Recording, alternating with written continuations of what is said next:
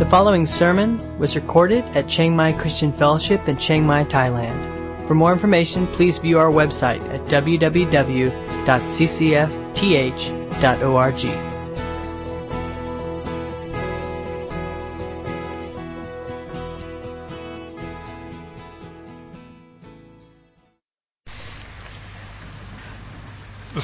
The first principle we see here is that Jacob definitely was a hard worker. And it's interesting as you examine Jacob's life before he comes to this region of Paddan-aram and he was at home, he's really transforming into a different kind of guy. Before he counted on scheming and plotting and conniving to get his way, now he really has changed his ways, and he's very much a guy who digs in and labors hard. So we see him working hard, and it's interesting. One of the things that hard work ought to accomplish is it ought to be done to bless others. One of the reasons that we work and one of the motives for our labor ought to be to bless others. And certainly that had been the case with Jacob and Laban. And the scene here is that Jacob has now had child number 12. He's got 4 wives. And he's been in laboring for Laban for 14 years. And his focus is now starting to turn back toward home. And he's starting to feel the longings for his family, for his parents. I think that he's remembering the promise God made to him that God was going to give him the land of Canaan. In fact, you see that in some of the language he uses. He says, "Let me return to my home and my country." Right? He knows that his future is not here. His future is in the land of Canaan and with the promise of God. So he's thinking about those kinds of things, and he comes to Laban, and he wants to be released. He's asking permission to resign from his post, and he really wants at this point to leave and go home. But Laban has been very blessed by Jacob's labor, right? And he says, there's 2 ways to translate this, and translators or scholars are divided on the best. It could be, I have become wealthy for the Lord has blessed me because of you. Or it can be translated, I have discerned by divination that the Lord has blessed me because of you. Either way, the point is, Laban knows that it's been good having Jacob as an employee. Right? It's been very good. Jacob has worked hard. Jacob has been diligent. And as a result, Laban's estate has greatly grown and expanded. Right? And he's much wealthier, he's much better off. And he acknowledges that this was the result of Jacob's hard work, but also he acknowledges that it's because God was with him. So his labor was a blessing to Laban, but it also was a witness to the power of God at work in Jacob's life. He had been very diligent in his service, and not under the most ideal of circumstances. Laban had really tricked and cheated him into this labor, right? The first 7 years he did joyfully. The next 7 years were maybe a bit of a bitter spot of contention for Jacob because he'd been tricked into it. But nonetheless, Jacob worked diligently and he worked hard. One of the things that our work should do is it should be a blessing to others. This really points back to the covenant promise to Abraham and again to Isaac and to Jacob that you will be a blessing, but you also were to be a blessing to others, right? And that's really true for all of us, and it's not any different for us as believers in Christ. God is blessing us. He's at work in our life. And we ought to be the kind of laborers, workers, employees who bring blessing to those that we serve and work for, right? Whether it's our boss, whether it's a group of people that we're ministering to. The bottom line is when we come to the end of our term and we come to them and we say, I'm here to tell you that I'm going to resign, they should be saying what Laban's saying, right? They should be saying, oh, please don't go. You've been such a blessing. We have been blessed and enriched by your presence here. Okay, you don't want to hear him say, it's about time. When can we throw the farewell party, right? That's not a good sign, not a good witness, right? And this goes if you are, it doesn't matter how old or young, if you're a student, right? If you're a student, your labor in the classroom, your work as a student ought to be a blessing in the classroom. Your teacher at the end of the year should be sad to see you go, not throwing a party, okay? If they're celebrating, especially the fact that you're graduating, okay, it's not a compliment, right? We should be a blessing. We should do that, for one, because it's what work is about. It is our blessing others, right? It is us serving the body of Christ. It's serving the greater world at large. It's serving those who are our neighbors. So that's one of the functions or purposes of work. But also, we should be a blessing because it is a powerful witness that God is with us, right? We should leave behind us a wake of success and blessing in those around us as a witness that God was with us. And if you remember, before Jacob came to live with Laban, on his way he stopped at Bethel and he had the dream, and God met him on the stairway with the angels, and God promised him, he says, "Don't be afraid, for I will be with you." Right?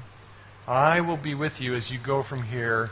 And his implication in that promise of Bethel, was that Jacob would find success, that God would provide and care for him, and that God would protect him.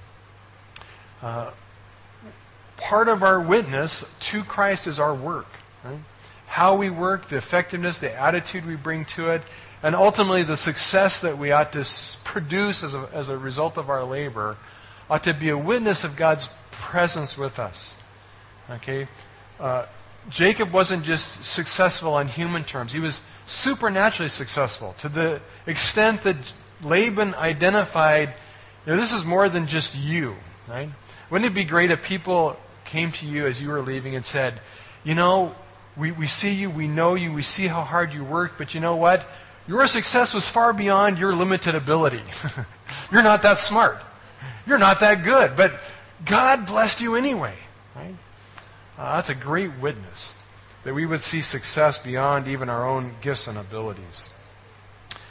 Second thing that we see here, Jacob worked to bless Laban, but also Jacob started to see, after 14 years of working for somebody else, now with 12 children, 4 wives, lots of mouths to feed, and he's looking at going home, his thoughts are turning to another aspect of work, which is the importance of working to support our family.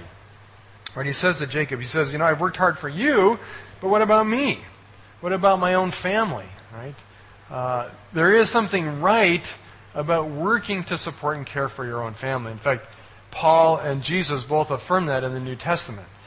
He who does not work, don't let him eat. Right? We ought to be working to support and sustain our own life and our own family. And that is a noble, God-given responsibility and function of work. We are to provide. And it was right for him to be thinking about this. All right, he's thinking about going home. He's thinking about returning to his home country. He's not sure if Esau is real happy with him yet. He can't go home with this army of family that he's now got, penniless. Right? He needs a way to support and sustain them. And so he's thinking about the priority of working for himself. There is also a principle here that's important for us. It is okay and right to work for pay, even if you're a Christian, right? Even if you're serving God, it's okay to get paid for it, right? It's remarkable to me how many churches and Christian ministries and organizations have the notion that because people are, called to serve God, I won't say dumb enough, but called to serve God, that somehow they have to do it for nothing, right? Now, there certainly is a place for serving God voluntarily, and it's a great form of worship, and maybe all of us ought to be willing to do that. But there is also a place for working for God in a vocational sense, right? I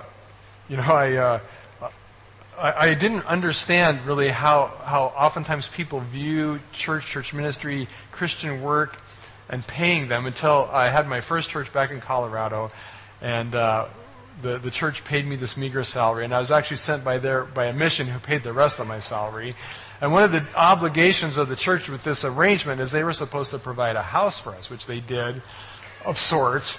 And they finally decided it would be better for the church to build a parsonage, build a house, because it would save them on rent. So we did this whole thing where we were building this parsonage. And I remember sitting in a board meeting with our church leaders discussing what kind of house to build. Big question, right? What kind of house do you build? And the real question was not what kind as much as how nice of a house to build. I mean, do we get just like a big tent, or, do we go all out and build a mansion? Well, in the midst of this meeting, and I was kind of shooting for something in between the tent and the mansion, kind of middle ground. And one of the leaders at the church at the time said, and as we're negotiating how big, how fancy, how nice, he said these exact words. I'll never forget. He says, "We don't want our pastor living too high." Right? He was opting for the tent, right? Well, actually, one step above the tent, right? And his words and his implication, I think he may have even said this, we don't want him living like the rest of us. Because these people lived in nice houses. Believe me, they weren't living in tents, right? They were living in nice houses. But there was this thing that we don't want our pastor living like us, right? Well, it's a common thinking among Christian people that somehow it's wrong for people in full-time vocational work to get paid like everybody else, right? Because they should be doing it for God, right? That's the logic. They should be doing it for God. We can work for ourselves selfishly. We don't have to work for God, right? But because they're doing ministry, they have to work for God, right? And it reveals a wrong thinking in this. All work, guess what? All work is to be done for God, right? All work is worship. All work has value and should benefit God. And all work should be paid fairly, right? Not as Christian ministers and workers and missionaries, full-time vocational workers. Doesn't mean we have to be greedy, right? But it is all right to lobby for and fight for a fair compensation for your family, right? I haven't done real well at this actually most of my life. Most of my life I've never made enough to support and sustain my family in Christian work. And it's sad, right? And maybe I should be more vocal. Maybe I should form, the Christian Workers Union or something. I don't know. The flip side is also this. We are probably all working for somebody. Many of us are also employers, right? Many of us are also hiring people to work for us. Are we like Laban, stingy and greedy, too cheap to pay a decent wage, right? Too shrewd to give fair pay to those who work for us or work in our organizations or are part of our ministry? It's an important question. And in this story, Laban is definitely characterized as the bad guy who was stingy and greedy and who wouldn't even take care of his own family, right? That's not right. Work ought to be a fair means for every person to support and sustain their family. Right? And that should be the measure of how we evaluate both what we receive in pay as well as what we give in pay. Right? Regardless of the nature of our work. Okay? It doesn't matter if you're a carpenter, if you're in full-time Christian ministry, if you're a street sweeper, we should be striving to have a wage that sustains family. Third principle Jacob teaches us here is that we need to work to be effective. Now this is an important one, right? Work to be effective. At the end of this chapter it says, as a result, Jacob became very wealthy. Okay? Now I'm not saying the goal of all of our work, I'm not saying we necessarily need to work to be wealthy. If you are wealthy and God blesses you that way, I hope you'll help me out, right? Or there's a number of other people in this room who could use help, right? Nothing wrong with wealth and nothing wrong with God blessing you to be very successful. That's not what I'm saying so much is your work ought to have some result that produces something, right? And his work was as a sheep farmer, sheep and goat farmer.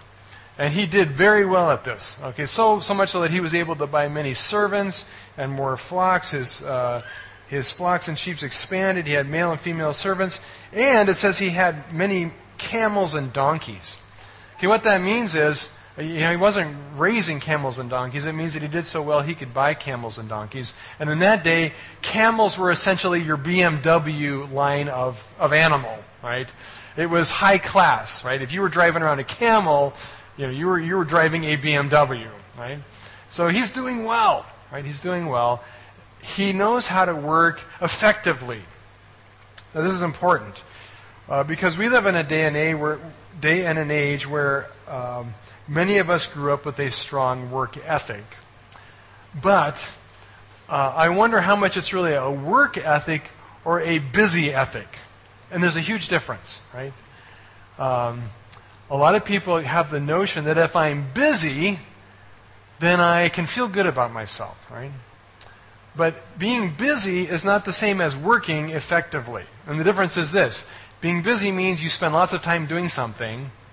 Working effectively means you actually get something done, right? Not always the same. Okay, I've spent a lot of time doing stuff and being very busy and getting nothing done, right? I spent other times when I worked more carefully and strategically and actually accomplished something, right? Jacob here is working very strategically. He is not just being busy. In fact, I know one of the plagues of life in our modern age is people are too busy, right? People are working themselves to death. It's interesting, back in the 70s, they did this research and somebody came up with this article that said, with the dawning age of electronics and computers and all these machines that do work for us, that in the future people would only be working a 4-day work week, about 30 hours a week, right? And they envisioned that people would have all this extra time for leisurely activity, right? Okay, we made a wrong turn somewhere, right? Because I don't see that happening a lot. People instead are working 5, 6, 7 days a week. They say that in the United States, at least 30% of Americans, something like 70 million people, don't get nearly enough sleep. Okay? 70 million people are working around the clock, right? Trying to keep up. Not being effective. Okay? We're very good at being busy. But in our busyness, we become very unproductive and ineffective at getting things done. That's not the mission of work. Okay? The goal of work is not just to be busy. Okay? The goal of work is not to stay so busy that you can write home in your newsletters all this list of activity so that people go, wow, they're busy. I'm glad I'm not a missionary. I don't want to work myself to death like they do. Right? But in the end, have nothing to show for it. That's not the point. Work is designed to be productive, to achieve and affect something in the lives of those we are helping and in our own life. How did he achieve this? Well, first of all, he was strategic. Okay, Jacob was very clear about what he wanted to accomplish. And if you remember the story, and the Hebrew in this passage is very complicated, and the translations reflect that. But the short version is simply this. He had this great idea. Okay, his idea, his plan, was to specialize in polka dot sheep. All right? Everybody else was doing plain white sheep. He decided, I'm going to do polka dot sheep. Right?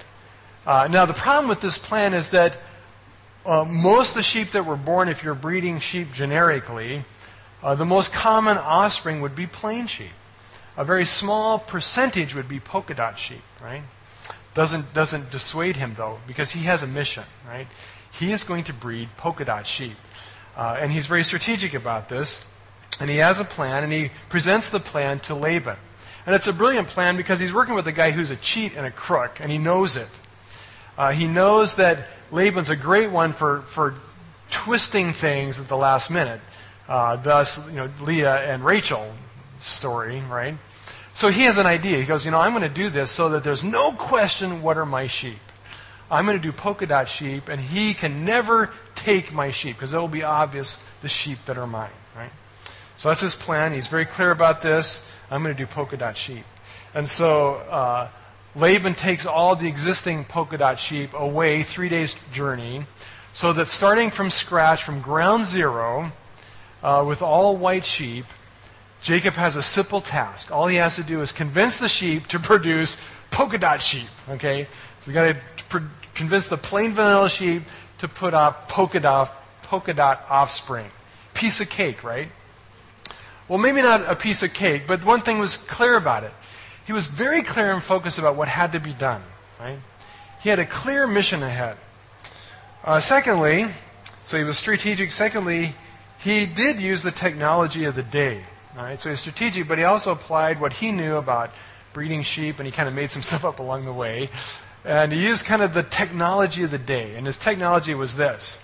He starts a vision casting plant to vision cast polka dot sheep. Right? And he does this by cutting down trees and peeling the bark off so that he's got striped and polka dot bark, right? And so he vision casts for these sheep. Okay, here's polka dots. Think polka dots, okay? We're all about polka dots here. We're the polka dot company, right? And that's what he does. And at the watering holes where the sheep come and breed, there's polka dot posters everywhere, right? Because he wants these sheep thinking stripes and polka dots. All right? Now, we look back on this and we go, I'm not sure if that actually had the effect he thought it did. Well, maybe not, right? And modern science can look at this and say, that doesn't actually work. Like if I want blue children staring at a blue poster, isn't going to produce blue children. We know that, right? Well, maybe it wasn't the most modern scientific technology. But one thing we can say about him is this. He was very focused on what he was about, right? Maybe it didn't work. Well, we know it didn't work. Actually, we'll see later that it does work, but it only works because God honors what he's doing. And God's working behind the scenes. So it works not because of science, it works because of God. But the point is this. He was all about one thing. And he wasn't distracted by things that weren't his mission. All right? He was about producing polka dot sheep, and he didn't get sidetracked with other things. All right?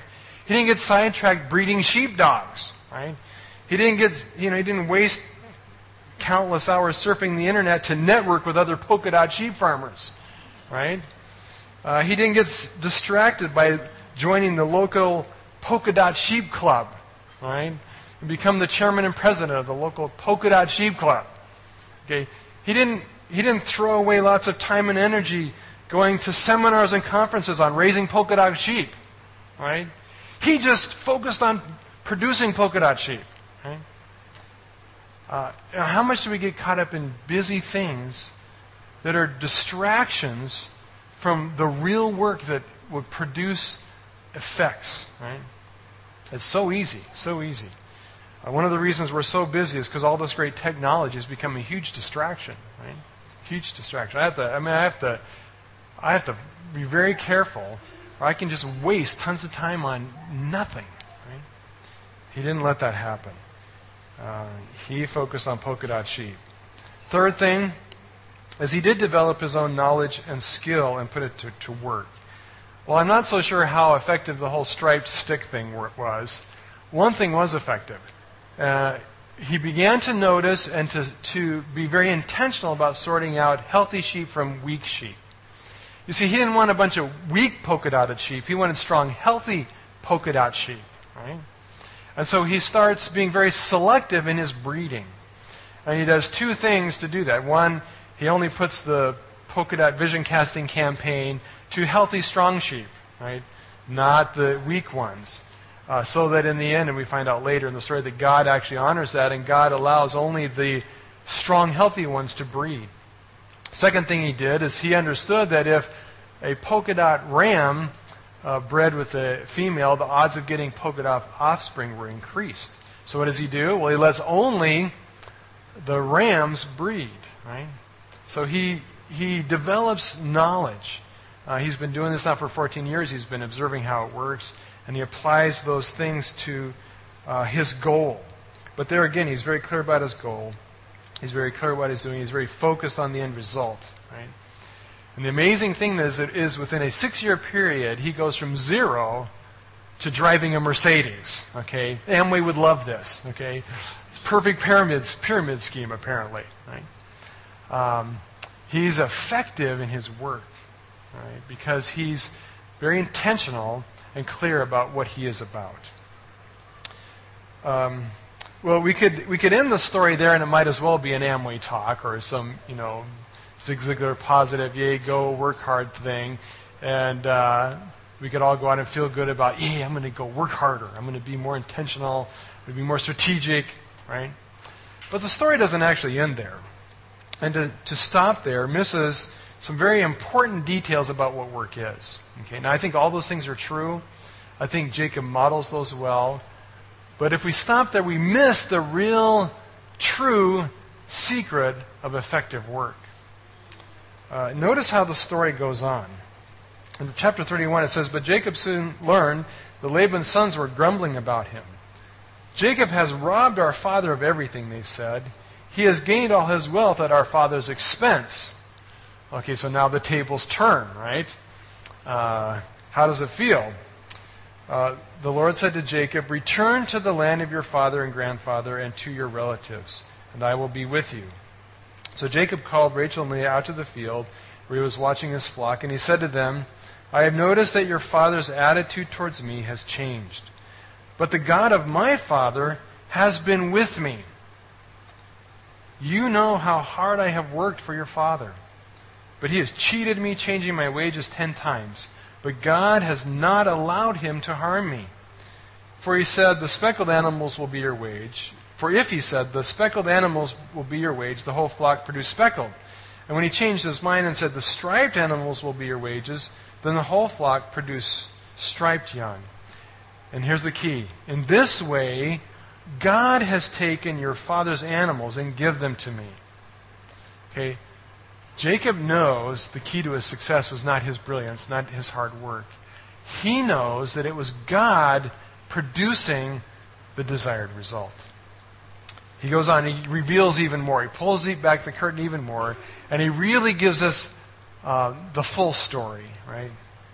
He says this, he said, "One time during mating season, I had a dream and saw that the male goats mating with the females were polka dot," loosely translated. "Then in my dream, the angel of God said to me, 'Jacob,' and I replied, 'Yes, here I am.' The angel said, 'Look up, and you will see that only the polka-dotted males are mating with the females of your flock. For I have seen how Laban has treated you. I am the God who appeared to you at Bethel, the place where you anointed the pillar of stone. Now get ready to leave this country and return to the land of your birth.'" Whole different story. Okay, a whole different picture. Because here's the deal. Jacob had a secret weapon from the beginning, right? He didn't tell us this. He didn't tell Laban this, all right? But where did he come up with this plan? Well, he didn't. God revealed it to him. Yeah, one day I was out in the field, and all of a sudden I noticed God doing something with polka-dotted sheep. God was orchestrating this shift of wealth, right? God had a plan to produce effective results out of Jacob's labor. See, Jacob had a secret weapon, and the secret weapon was God. It was God's idea, and it was actually God that was making it work. Not only did God have the idea, but it becomes clear from this description here that God had caused the polka dot rams to fall in love, while the plain white rams went off and became Catholic monks. All right? So, you got Mr. Casanova Polka Dot, wooing all the ewes, while the other plain guys were falling asleep, right? And what happens?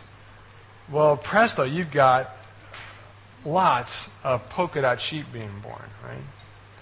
So it really wasn't so much Jacob's work as it was God working behind the scene, right? This is important. It's an important lesson for us because it really puts in perspective what true and effective work is. True and effective work is not about our labor, our hard work.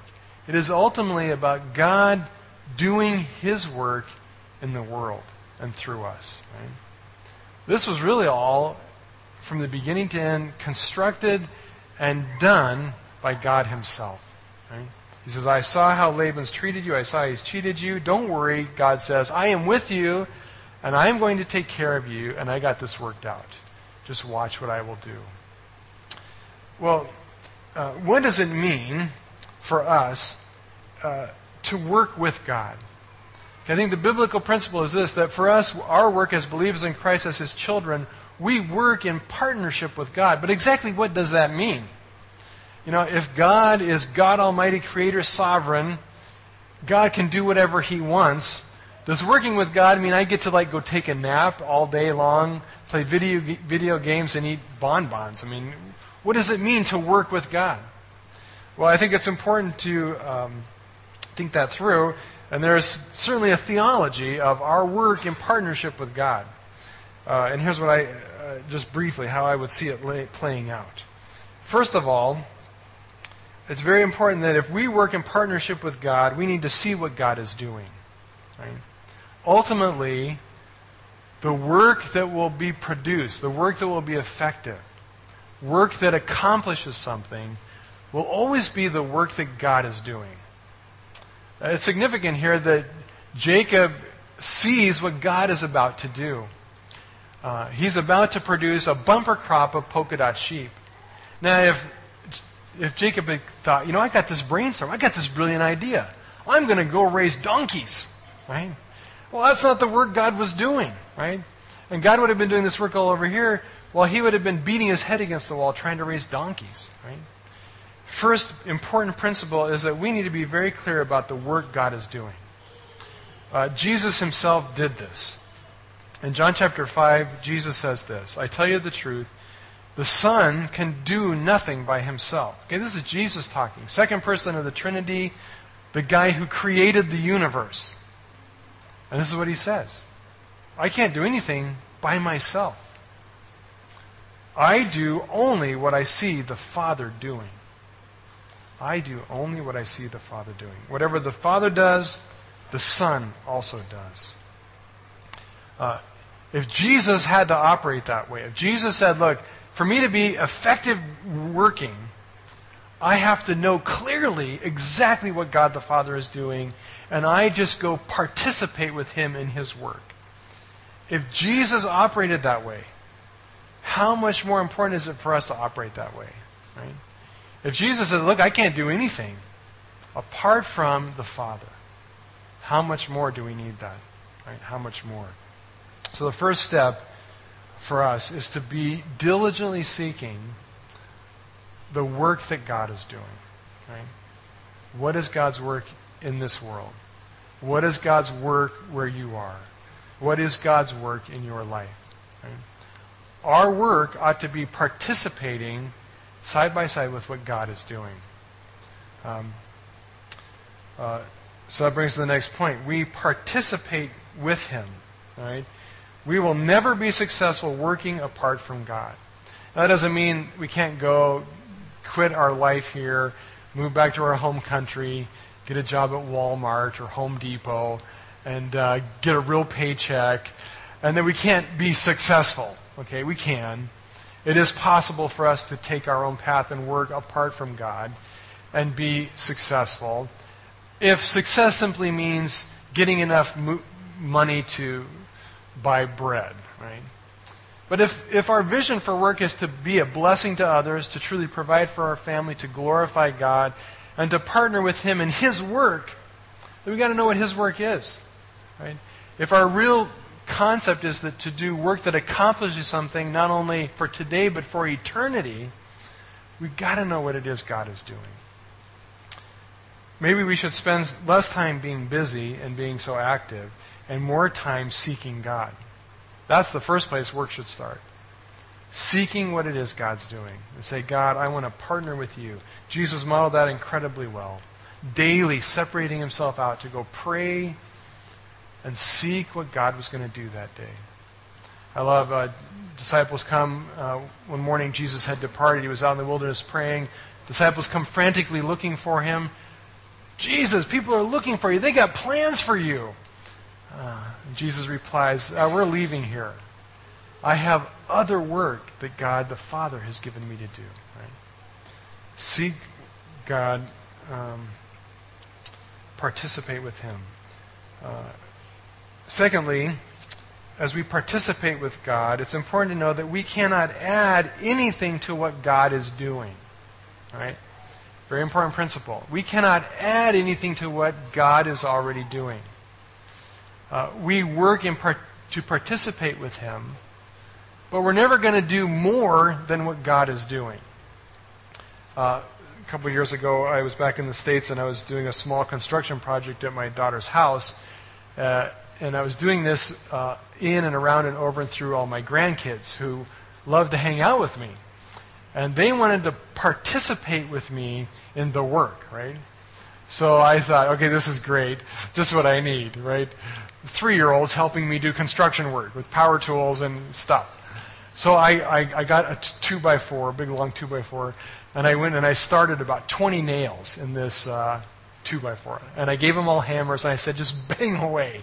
Just drive at those nails, And the straighter the better, but whatever, right? And man, they bent a ton of nails. It was great.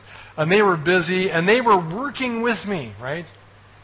But the reality is they were never going to do more than I was doing, right? And this was very helpful to me because it kept me from stepping on them because I could keep them in one spot. So it was good. They were helping me by doing that, right? But they were never contributing a great deal to the work. Sometimes I kind of think that's how it is with us. God loves it when we participate with Him. He invites us to join Him. How much do we actually contribute to it? Probably not much, actually. When Jacob was out there peeling logs and making speckled and spotted trees, it kept him busy. I don't know that it actually contributed a lot, right? And God loves it when we're busy working with Him. He's happy for us to join with Him, and He knows it's His work. He's not counting on us to contribute our share, right? Which in the end, there's great comfort in this, in that it doesn't count on us. The work is not going to fail or be successful because we came through. Right? We're going to fail or be successful because God came through. Because God did His part. Right? So we participate with God. He is all sufficient. He has everything He needs. He does not need our help, but He invites our participation. Then we do labor diligently. Okay? It doesn't mean we don't help. It doesn't mean we don't labor diligently. God calls us to labor diligently with Him. We are to be obedient to Him. Okay, God gave Jacob the plan. Jacob had to implement it. Jacob had to get to work. He didn't just go home and say, hey, hon, I got the next 6 years off because God's going to do this cool thing and we're just going to watch. Not at all. God calls us to work. He calls us to participate. He calls us to be part of the process. We are to be obedient. We are to be faithful. We are to serve Him. And we are to use our gifts, resources, and knowledge and ability for Him. It is our worship. Okay, it is how God invites us to worship Him, by doing all to the glory of God. But the balance of it is that we don't need to overdo it. All right? We should never, ever be burned out in ministry. Okay, I've been burned out in ministry at least 4 times in my life. Okay, it was not God's will. Okay, it was because I thought the work depended on me. I thought it really mattered what I did. Now I know better. It really doesn't matter, right? Because it's God's work. He's doing it, right? We need to be obedient. We need to be careful to do everything that God calls us to. At the same time, we need to be very careful not to be doing 50 things that He didn't call us to. All right? We need to live with balance. And understanding this principle brings balance into our work life. Right? We don't need to work 60, 70 hours a week. And if you are, you need to go back and find out what God's doing. Because I don't think you're doing what God's doing. Right? Now, there may be seasons, there may be weeks when we put in an intense week. But if that's the consistent daily practice of your life, you're missing something, right? You're missing something. Lastly, we need to acknowledge the true source of success. In the end, he didn't put this out to Laban for probably good reasons. In the end, though, Jacob comes forth with his story. He says, look, Rachel and Leah, God has been with me. And I have been incredibly successful because God has taken your father's sheep and he's given them to me. I didn't do this. God did it, right? We need to be very clear when we are successful, the source of that success. God did it, not me, right? Where we have any success in our life, where God has accomplished anything in and through us, it is because he has been with us and he's done the work. Let me close with just one final thought. And it is about the work of the cross. This is true in general about our work, whether it's as a student, as a worker, as a missionary, as a servant, full-time vocational ministry. But it takes on a whole different dimension when it comes to the work of Christ on the cross. If God is the one doing the work in general in the world, how much more is he the one who did his work through the cross? Right? And what Jacob experienced here is a great picture of really what salvation is to us. Jesus said clearly in John 19:28, he says, I have completed the work the Father gave me to do. And then he breathed his last and he said, it is finished. Right? God has done all there is to do to bring us salvation. Right? There's nothing we can add to it. There's really nothing we can contribute to it. Right? Jesus has done it all. He is all sufficient. Right? And his death was all that was required to completely cover our sin, to make us new creatures in Christ, and to give us eternal life. Okay? It's vitally important that we know there's nothing we can add to that. Right? There's nothing we can do to contribute to the work of God making us righteous before God. It's a work he's completely done himself. We cannot add to it. We cannot improve it. We cannot contribute to it. Right? And yet, how often do we feel when we sin and we fail that we need to do something to atone for our sin? Right? Ever feel that way? We don't really believe in penance anymore, so none of us go to the priest and say, Father, I have sinned. What can I do to make up for this? And he says, go out and, pick up trash for 3 hours. We don't do that so much anymore. What we tend to do instead is just beat ourselves up. Oh, I'm such a bad person. I'm such an awful person. I'm such a sinner, right? Thinking that somehow we will add to Christ's work by beating ourselves up, by feeling guilty, by feeling bad. We will add to the work of Christ. Or worse yet, we will try to do good things and we'll try to be a good person in order to contribute to the work of Christ. Well, I know I was bad yesterday, but I'm going to be good today and I'm going to make up for it. You're not going to make up for anything because Jesus has paid it all. Right? So does that mean you don't have to be a good person? Well, in a sense, yes. You don't have to be a good person to be saved. You don't have to be a good person to add to Christ's work. Right? We have been given fully the righteousness of Christ. What we do need to do is to live and walk in that righteousness. Colossians 1 puts it this way. Colossians 1:22.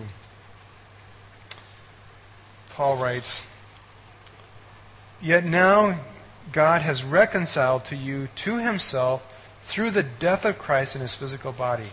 As a result, he has brought you into his presence, and you are holy and blameless as you stand before him without a single fault. Amen. Okay, you stand before God because of the blood of Christ, because of his death. You stand before God perfect, absolutely without a single fault or blemish. And there's nothing you did to make yourself that way. Nothing. There's nothing you or I did to contribute to that, to add to that. Right? And the good news is tomorrow you're going to go out and you're going to do something stupid. It's a prophecy I'm making. Right? Somebody's going to cut you off and you're going to just want to kill somebody. Okay? Your spouse is going to say something or do something and you're going to say something really stupid back. Okay, that's what I'm going to do because I'm good at that, apparently. And you know what? You're still going to stand before God absolutely spotless. Right? Because it's the work of God. It is His work in us to produce in us the righteousness of Christ. And it is a done deal. He has produced. You are holy and blameless. Right? It is done. It is finished. Right? So does that mean we don't work? Well, Paul also says in Philippians 2, he says, "Therefore, my beloved, as you have always obeyed, so now, not only as in my presence, but much more in my absence, work out your own salvation with fear and trembling." Does it mean we don't do anything? Well, not at all. We are called to walk and live in obedience. Okay? Our love for God is carried out through a life of obedience to Him. Right? Do we do something? Yes. We don't do something to make ourselves better. We don't do anything to produce in us the works of salvation. But we do something to live out those works in daily obedience. Right? So we do have a work to do. And part of that work is inward as we live a faithful life and seek to walk in obedience to Christ, seek to live out His righteousness. Also, God's given us a work in the world to do His work, to go and make disciples, to bring His gospel to the nations. Right? But it's a work that He's already done. We just go bend nails with Him, right? We just go participate with Him as He unfolds this work in us and in the world around us. And in the end, the greatest thing we can do is to be filled with thanksgiving and praise, acknowledging the true source of our success. Let's pray. Father, we do just thank You so much that You have finished Your work. And it is indeed Your powerful and mighty work. Lord, You created the universe. You created everything in it. You created us. And You created us with a plan and a purpose. You called us to the plan You have for us. A plan to prosper us and to make us successful. But it's a work really You've already accomplished. It's a work that You are faithfully doing in our lives as You are in us and with us. Lord, help us to keep these things in balance, to understand that it's ultimately You who does the work. But at the same time, You call us to labor diligently, to walk in obedience, to serve You in love, to work out our salvation in faithful obedience, realizing all along that it's really You who is accomplishing all the effects. Lord, help us to be hard workers for You and Your kingdom. As a gift of worship to You, we pray in Jesus' name. Amen.